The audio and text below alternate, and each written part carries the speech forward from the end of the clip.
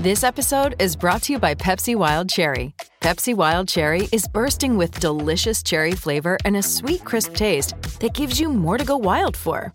Getting wild may look different these days, but whether it's opting for a solo Friday binge watch or a big night out, everyone can indulge in their wild side with Pepsi Wild Cherry. Also available in Zero Sugar. So grab a Pepsi Wild Cherry and get wild. Welcome back to another edition of After the Snap. I'm your host, long snapper for the Buffalo Bills, Reed Ferguson, and I'm doing this week's episode solo dolo while Blake enjoys his bye-week excursions. I'll be talking a little NFL Week 11, some Week 10 recap, also some World Cup picks, and as well as a great outlook for LSU football in the coming weeks. Get ready for After the Snap. Let's go. Every snap is an interview. After the Snap. What a snap. Hey, keep your mouth shut, 50! I lead by example. With Blake and Reed Ferguson, discussing life in, out, and after football. To be able to leave walking away with a degree and a championship, it couldn't be any better. Yeah! Well, you can take this boy out the real South Thunder, but you can't take the real South out of my voice. And now here we go again, twist a little bit deep because you got thick skin. Welcome back to another episode of After the Snap. I'm your host, Reed Ferguson of the Buffalo Bills, and this week I am not joined by my brother and co-host Blake Ferguson of the Miami Dolphins because he is on bye this week. He is enjoying some time off after they beat the Cleveland Browns in Miami last week. We'll get into that in a short minute. But Blake will actually be enjoying the LSU football Tigers this week when they play at home and host the UAB Blazers. I believe Blake was set up as a guest captain for that game with a few of our teammates that crossed over when we both attended LSU. Duke Riley and Kendall Beckwith.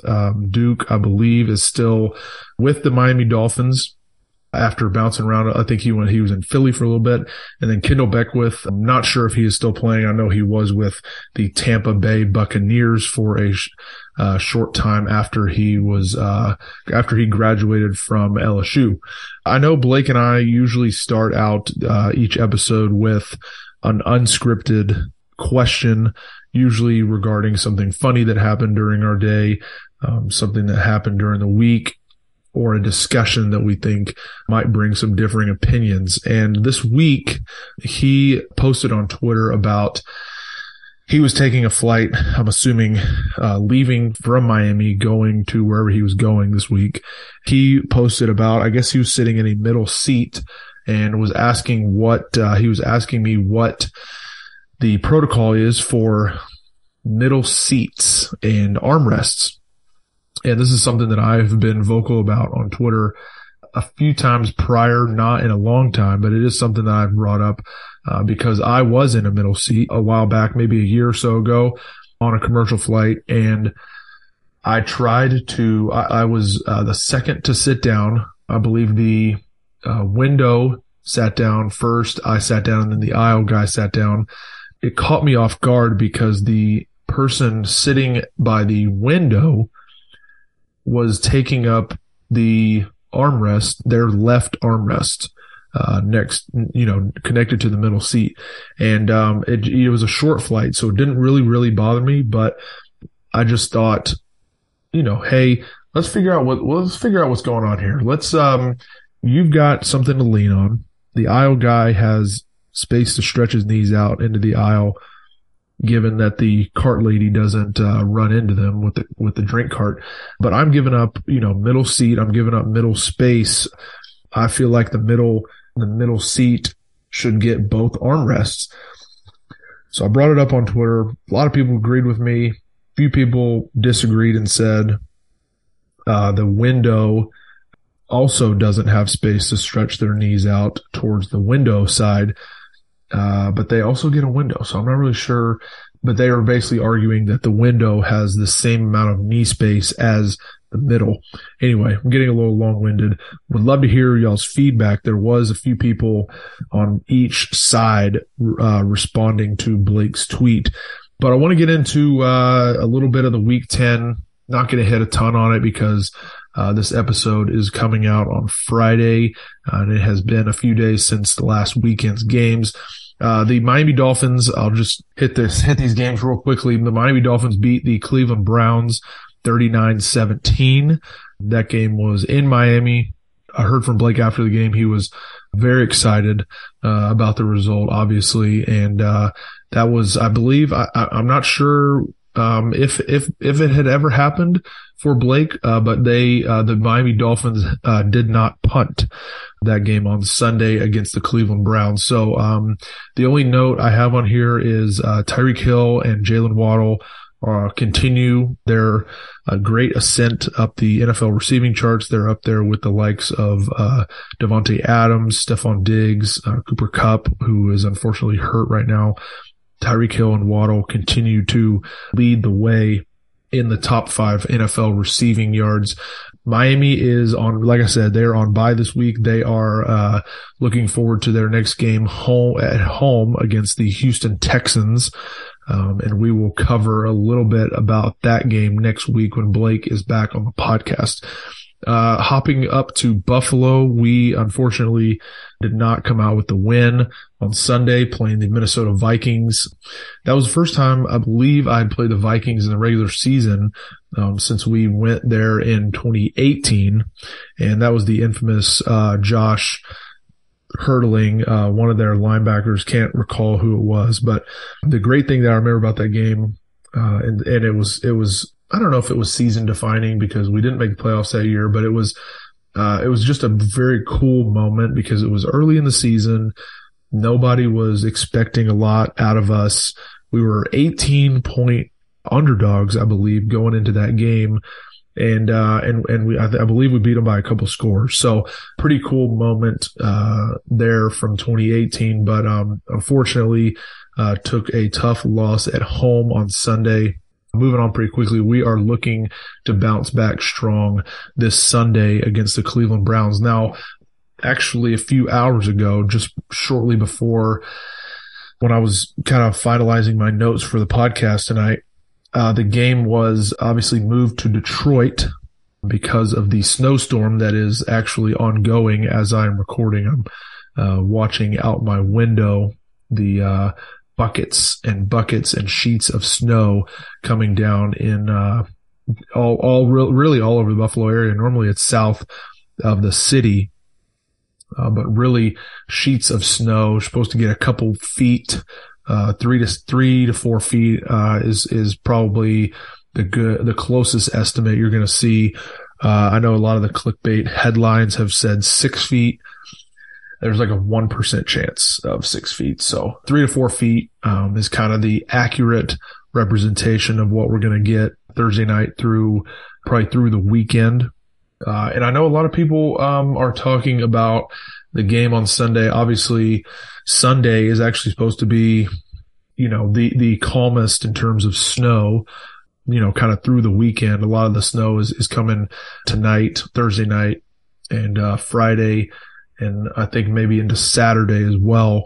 A lot of people are understandably upset about the game being moved. I think from what I understand, it has to do with a lot of the essential personnel that is needed to run an efficient game day here in Orchard Park. So from what I've read and heard, which is not a lot, that is my understanding. So we are playing the Cleveland Browns this week in Detroit on Sunday at 1:00, same time frame. Hopefully some Bills fans will be able to make it out there. I'm not sure how many people will be able to obviously leave Buffalo given the weather that's coming through, but pretty cool opportunity, I guess, for some out-of-state Bills fans that are close to Detroit that may be able to make the game that maybe couldn't have made the game in Buffalo this year. I'm going to take a sip of my pumpkin. For people that know, up here, Southern Tier makes a pumpkin beer every year, and it is highly sought after. I know this is a bit of an anecdote, but pumpkin beer it's one of my favorites. I try to grab it as soon as it comes into the stores every year. So cheers. It's fantastic. The second thing I had on our game this weekend was actually that we are playing 2 games in Detroit in the span of 5 days, given the game being moved this Sunday. So pretty interesting. We are coming back to Buffalo. I have had a few of my friends ask me if we're just going to stay there. But since it is such a short flight, we will definitely be coming back to Buffalo and spending a few days back in our home facility before going back to Detroit to play them next Thursday on Thanksgiving. So pretty cool opportunity next Thursday. Now, obviously not looking ahead past Sunday, but next Thursday we are I'm getting the chance to say that I have played on all 3 Thanksgiving time slots, which I think is pretty cool. Trying to knock off every stadium on my list, play every team, and being able to say you've played in every Thanksgiving slot, I think is a pretty cool tick on the chest. That's kind of all I got there. A few thoughts on that I think some people would be interested in. So that's kind of all I got about week 10, looking back at week 10 a little bit, and then looking ahead to week 11. Now a few things interesting to listeners on the pod that we have heard back from. A lot of people are excited about the World Cup. A lot of people are excited about LSU football. So I'm going to cover those 2 things. First up, we got LSU football coming off a huge win. I know it was not a very high scoring game at Arkansas, but historically speaking, and I'm speaking from experience, but also watching over the last decade pretty much, historically speaking, playing at Arkansas late in the year is a very difficult place for LSU to play. Like I said, especially late in the season, because, there's not, playing in the SEC, there's not a ton of places that get really cold, late in the year or at all. And then even if you do play those teams, a lot of teams play those opponents earlier in the fall. So LSU, Brian Kelly came out and said after the game, or it may have been last week, in preparation for the game and for some of the weather, because I know it snowed the night before the game there in Arkansas. Brian Kelly made it a point to say, we were outside practicing in February. We were outside working out when it was cold in Baton Rouge. And I'm saying quote, air quotes, cold, because, anybody that's been down there or lived down there knows it doesn't get super cold very often. That was very impressive of Coach Kelly to kind of get the guys mentally, check that mental box, if you will. And you're not just checking a box because it's real. You understand when you're working out outside that, early mornings or whatever it is, in February, that, 9 months down the road, you're going to be called on to be making some big plays. And, that's exactly what Harold Perkins did, on Saturday. 2 forced fumbles, a couple sacks. He was all over the field, and, Coach Brian Kelly hit a absolute home run, with Harold Perkins. So he is going to be, very fun to watch on that LSU defense. With him being just a freshman this season. So he'll be around for a few more years for Tiger fans to enjoy. Next thing, LSU, obviously after the win on Saturday, the CFP rankings came out on Sunday. LSU climbed up to number 6, which is a tad notable, considering they have 2 games left. They are 8-2, 2 games left. They play home against UAB this weekend, and then they go to Texas A&M next Saturday. For those who predict and whatnot college football in the preseason, you'd probably have these 2 teams close to flipped in terms of LSU and Texas A&M. And I'm skipping UAB. I'm expecting LSU to dominate that game, to win and take care of business. But when you're talking about LSU and Texas A&M was a top 10 team, ranked top 10 coming into the season. I believe they were number 6 in the preseason rankings, which I know in the end don't mean a ton, but that means a lot for the reputation of teams going into the season. And that's always been something that I don't think is talked about enough, is when those preseason rankings come out, the expectations that puts on certain teams, affects them in different ways. And you clearly see that with Texas A&M.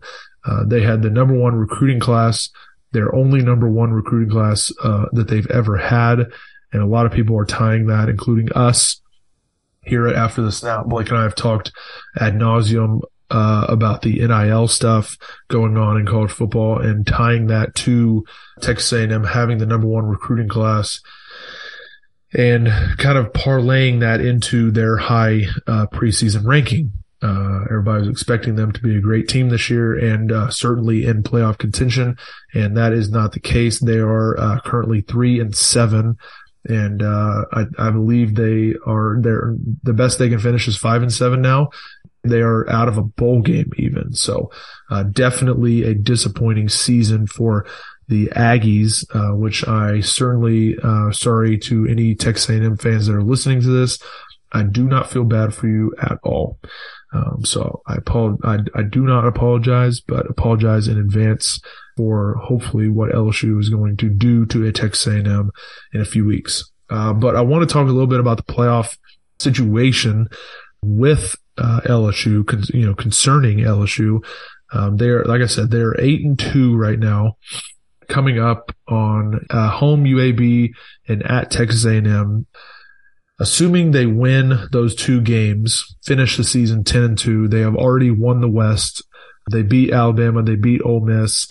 Alabama beat Ole Miss to give Ole Miss two SEC losses.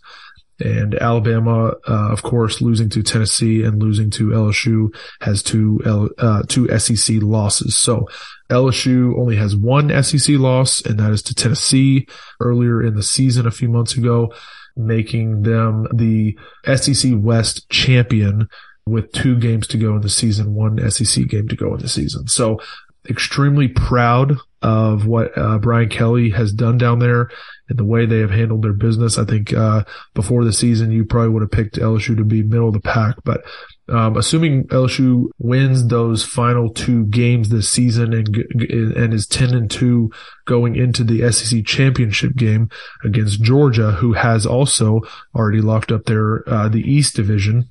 LSU versus Georgia SEC championship. If LSU wins against Georgia in Atlanta in a few weeks, it's definitely a discussion that has to be made because UGA is going to be number 1. Ohio State and or Michigan is going to be 2 probably. Where does LSU fit in? If they beat number 1 UGA in the SEC championship, it's hard for me to make the case for LSU to be out of the national championship or the college football playoff, excuse me. I know Tennessee is in the mix, and I hope Big Kev is listening to this podcast. If Tennessee wins out, they'll be 11-1. Obviously will not go to the SEC championship because they lost to Georgia. It certainly makes it a interesting conversation. Now, I don't think that Georgia, LSU, and Tennessee could make the playoff. I don't think there's a world where that happens. Okay, so TCU, that's who I thought it was. I thought they were third. Michigan is third. So after Ohio State, Michigan play, it'll be Georgia, Ohio State, or Michigan, and TCU will be third, assuming they win their last 2 games. And then it'll be Tennessee and LSU probably 4 and 5. That's where it makes me think, because if you have an LSU team at number 5 behind Tennessee, who's 4, and LSU goes into Atlanta, basically a Georgia home game for all intents and purposes. I know LSU is going to travel well, but that is in Georgia's backyard.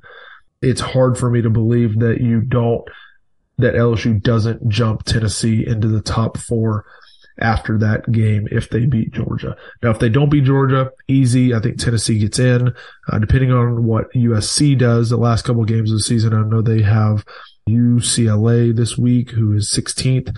But we'll cross that bridge when we get there. But main thing is 10-2 LSU beating Georgia in the national championship, 11-2 LSU after the SEC championship. I think you have to put them in to the college football playoff. And Ohio State then probably jumps up to number 1, and LSU will probably get them in the first game.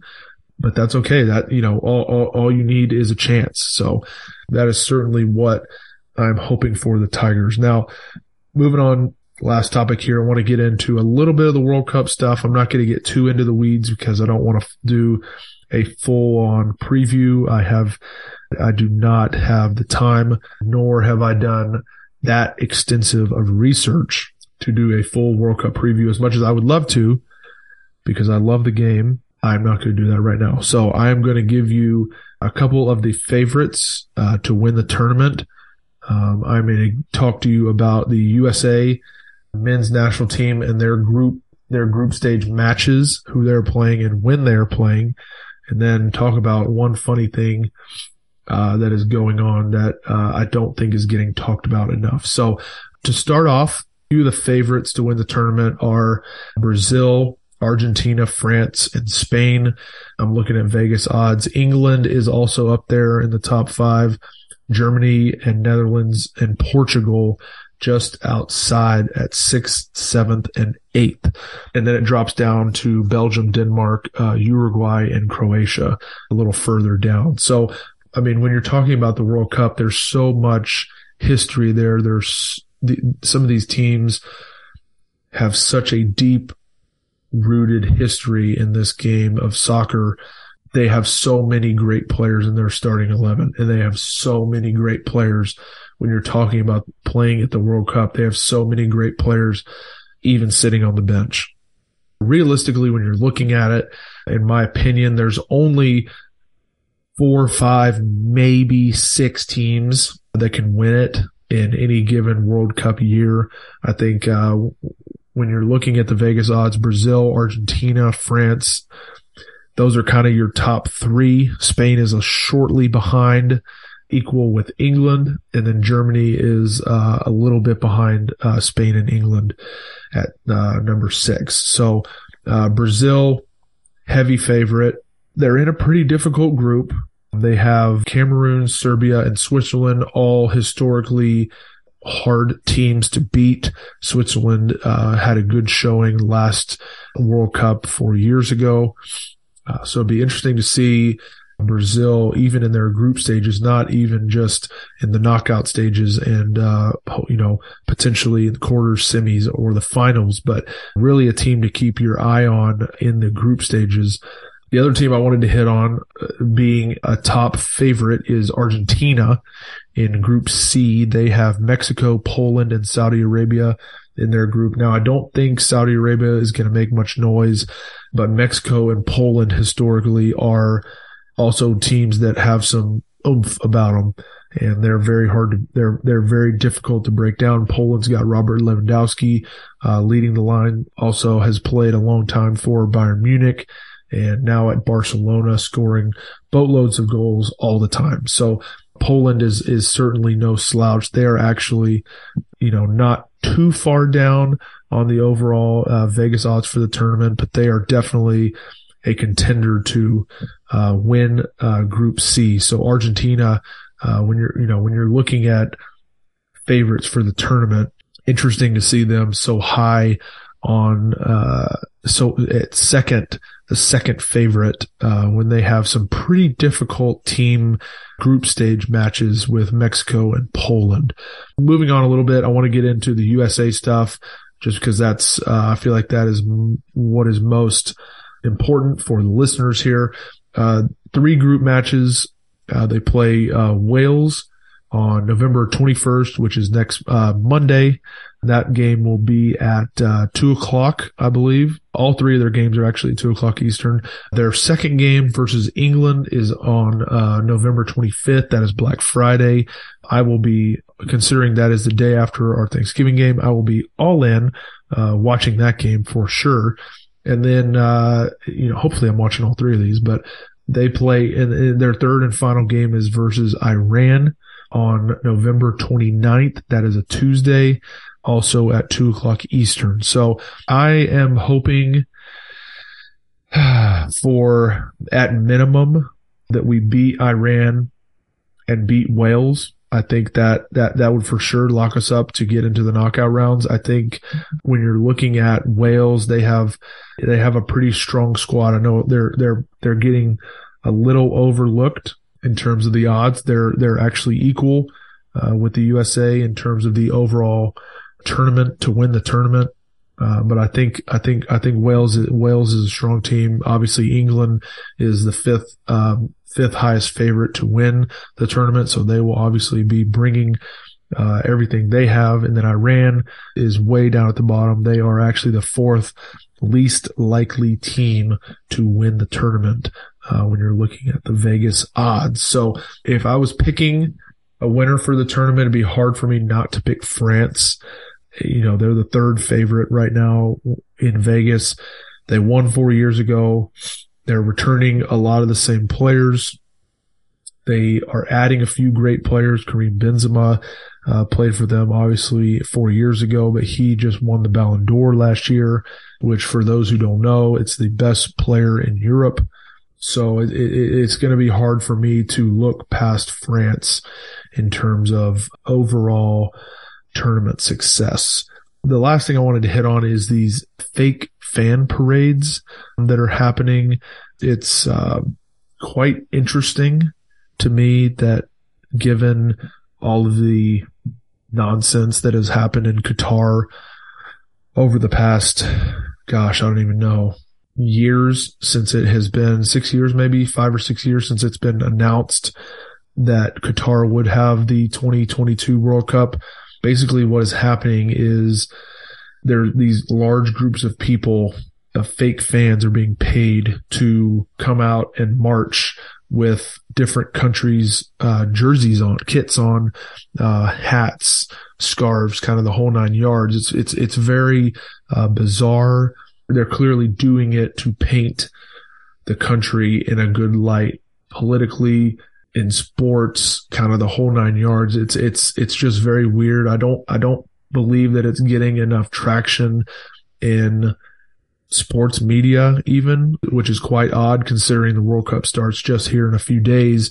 It's just another notch in the hat on Qatar and what they're trying to do to kind of hide the fact that a lot of the human rights issues that they've had leading up to this tournament. So I don't want to get too deep in the water because I want to get excited about this World Cup. I want to be happy about it because it is one of my favorite events that, comes around so very rarely. I'm going to try my best to not think about the bad side of what is happening in that country and try to cheer on the U.S. and enjoy the games that I do get to watch on television.